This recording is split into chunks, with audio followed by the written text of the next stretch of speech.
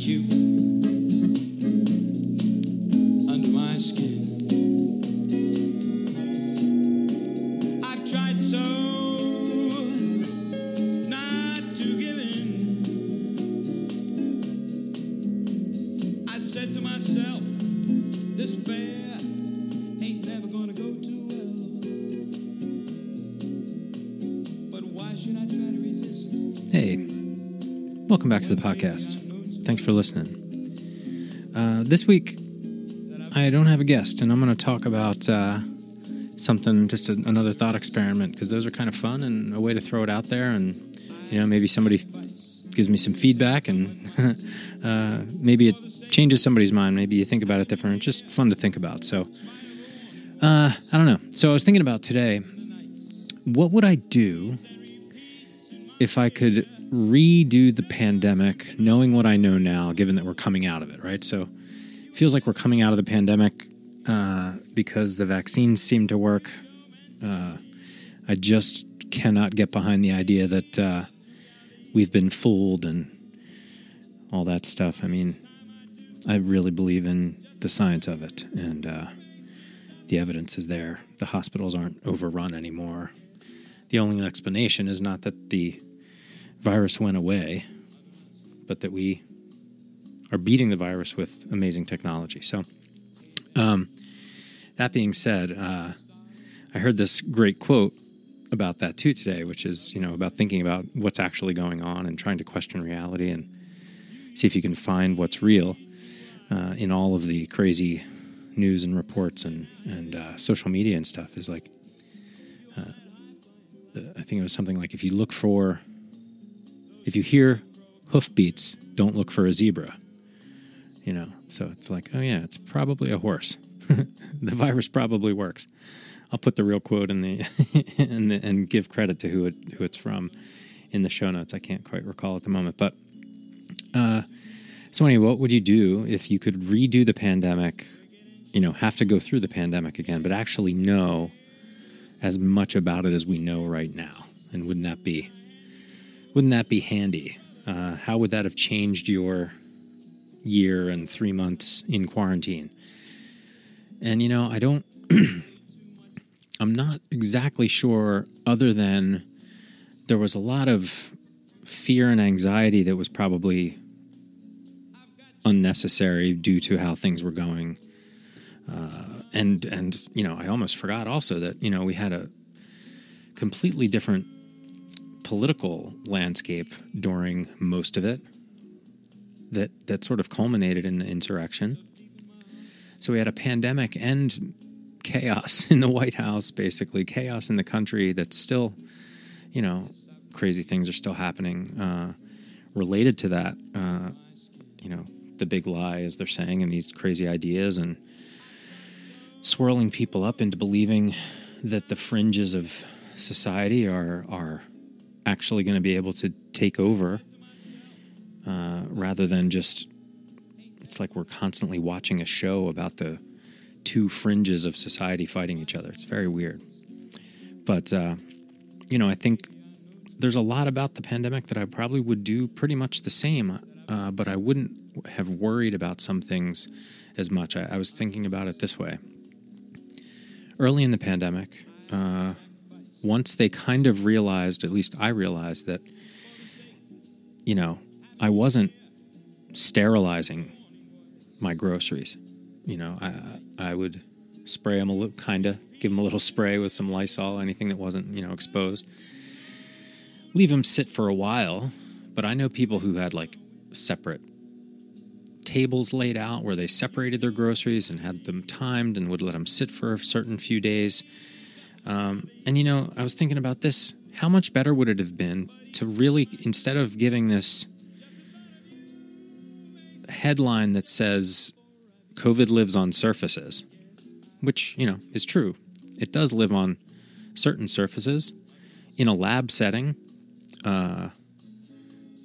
in a sterile room, I guess it lives pretty long. And that's what those studies were really showing, is that, okay, we figured out this is how long it's stable if you don't mess with it, et cetera. But that doesn't mean it was on all of our groceries. And I think think it's just generally we're bad at communicating science in a way that most people can understand, and we got to get way better at that if we want to get through this again. So, I would kind of, armed with the type of information we did learn along the way, that, hey, if the grocery stores were the source here, we'd be in way more trouble. I definitely would have bought toilet paper. I'm trying to think if I'm thinking of it in a Back to the Future kind of way or just a regular way, and I'm not sure. It doesn't matter. Choose your own adventure. But in my mind, I would have loved to have the information a little bit about toilet paper. I think I'm doing it in a more realistic way, because if it was a Back to the Future-y way, you could go back and you could, play the stock market, and it's like, no, you can't predict the future. You just are armed with more information from the beginning of how the disease is, and how to easily avoid it, how to, know if you can leave your house. Like, outside's probably fine. Like, before we had the vaccine, outside was fine. We didn't realize that, but that's actually, the information we would have liked to see. What would have been good is if when we saw Italy singing out off their balconies, instead of thinking it was cute, we should have taken it as a real warning sign that this was real. It was just so damn romantic. And then New York kind of did it, and it was like, oh boy, that city really takes a beating and comes back strong. And it's like, but wait a minute, it's not going to stop there, So there was all these weird signs along the way, but armed with more information, armed with things that weren't so anxiety-inducing about the virus, would have been really nice. So I probably would have never worried as much about the grocery store. I spent a good amount of time in the beginning there, like most of March, learning how to operate a sewing machine to make masks, and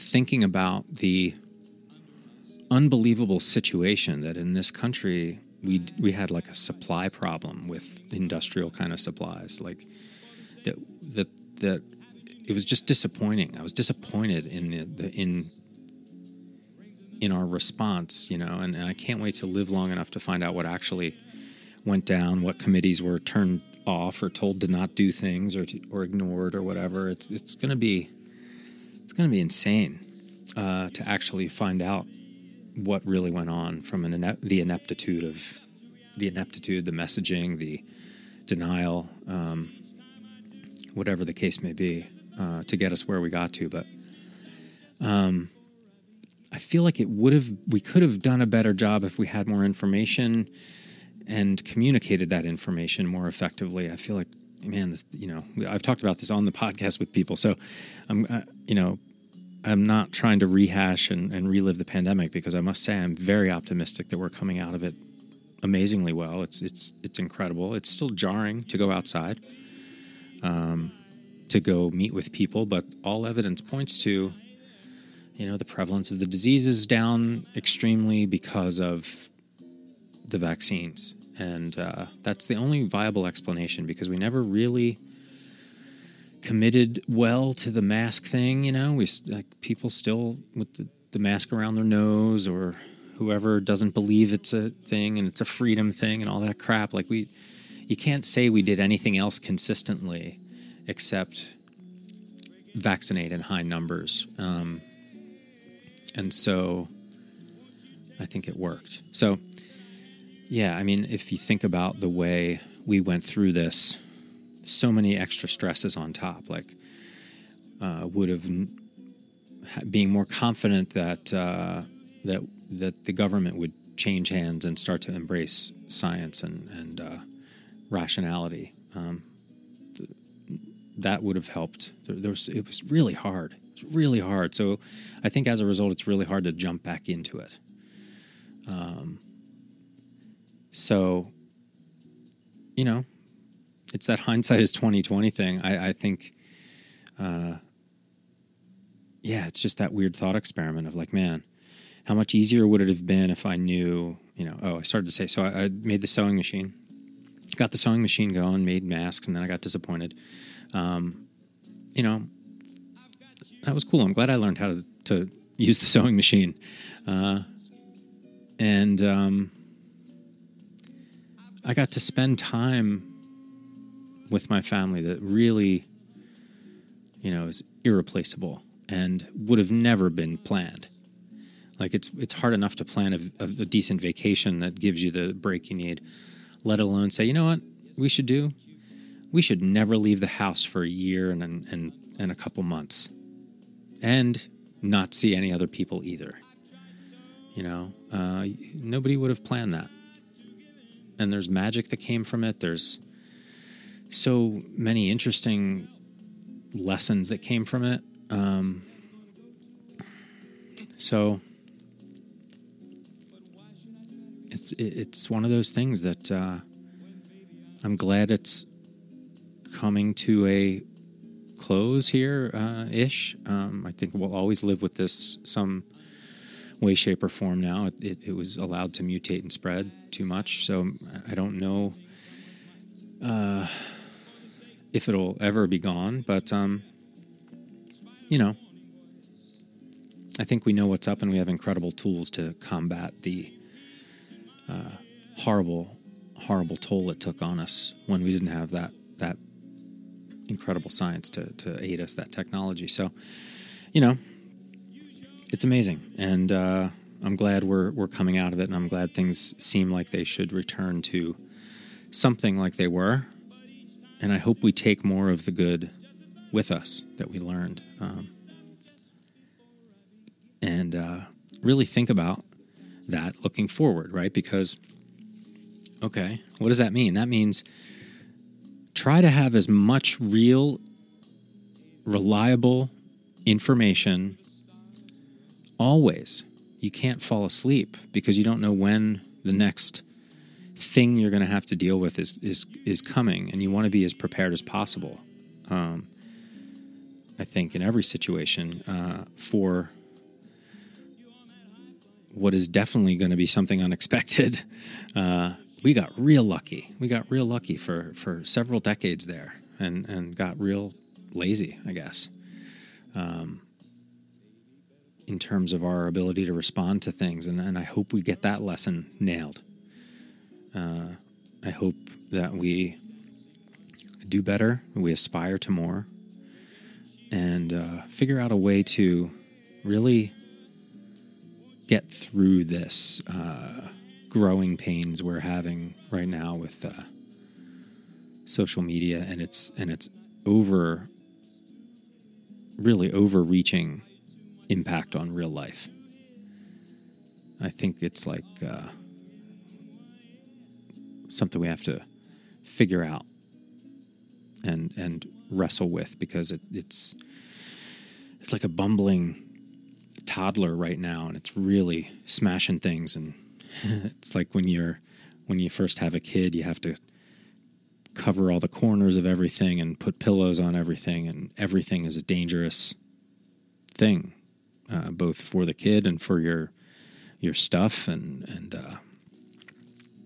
just kind of wreaks havoc on everything around it in a way, in a controlled way. But we have to tame it and use it for good and channel it to where it can be, because that power is useful, and we could use it for good, and we do use it for good sometimes, which is cool. We're exposing injustice that's been in the darkness for a long time because of social media. So you don't want to get rid of it. You want to make people accountable. It does hold people accountable. But it also distorts reality, and we have to make sure we figure out a way to dial that back in. Guys, I'm not going to solve all of this tonight, and guys and gals, everyone who's listening, if you're still listening, I really appreciate this. I got some really great guests coming up on the podcast. Scheduling is getting harder, which is interesting. That also tells me that the world is coming back. People are going out, shows are starting again. It's really exciting, and who knows what this is going to mean.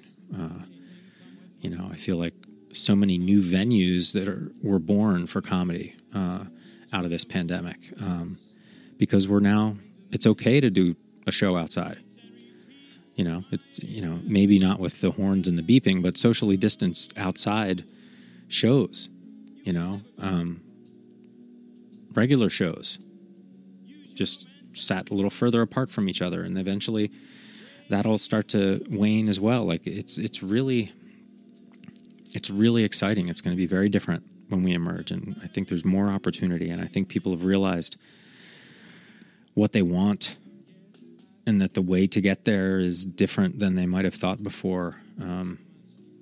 It's a big reset, I hope, for many people, and I know it's been incredibly difficult for a lot of people, and completely unsettling. And I'm so grateful that I've been able to get through this as well as possible. And I just look forward to what's next without the layer of stress. It was like when the election happened, that feels like a layer of stress was just taken away. Okay, the government is somewhat returning to the thing that I don't have to watch pay attention to every day. Like, you should be on top of it. We shouldn't have let it slip this far. For sure, we got to hold them accountable too. But I really don't want to think about it every day like we were there for so long. And I'm not a person who loves to watch the news, and it still got to me in a really big way. And then COVID as well. And that's sort of lifting. And boy, sometimes you don't realize what weight you were carrying around until it's off, right? That's 2 giant weights off our shoulders. And now we can operate in the world with that information and do with it better things, I think. So anyway, I really appreciate you. Thank you for listening. Like, subscribe, tell people. And suggestions can come my way. You can find me on Twitter, Matt Neal Comedy, on Instagram, all that stuff. There's definitely ways to reach out if you have some suggestions for guests or topics or whatever. This is just really fun to do, and it's every one of them is a thought experiment or a conversation that I'm happy I was able to have, and I'm glad the world's coming back and opening up again. It's going to be great. So thank you. Hope you have an amazing day, and thanks for listening to the podcast. Later.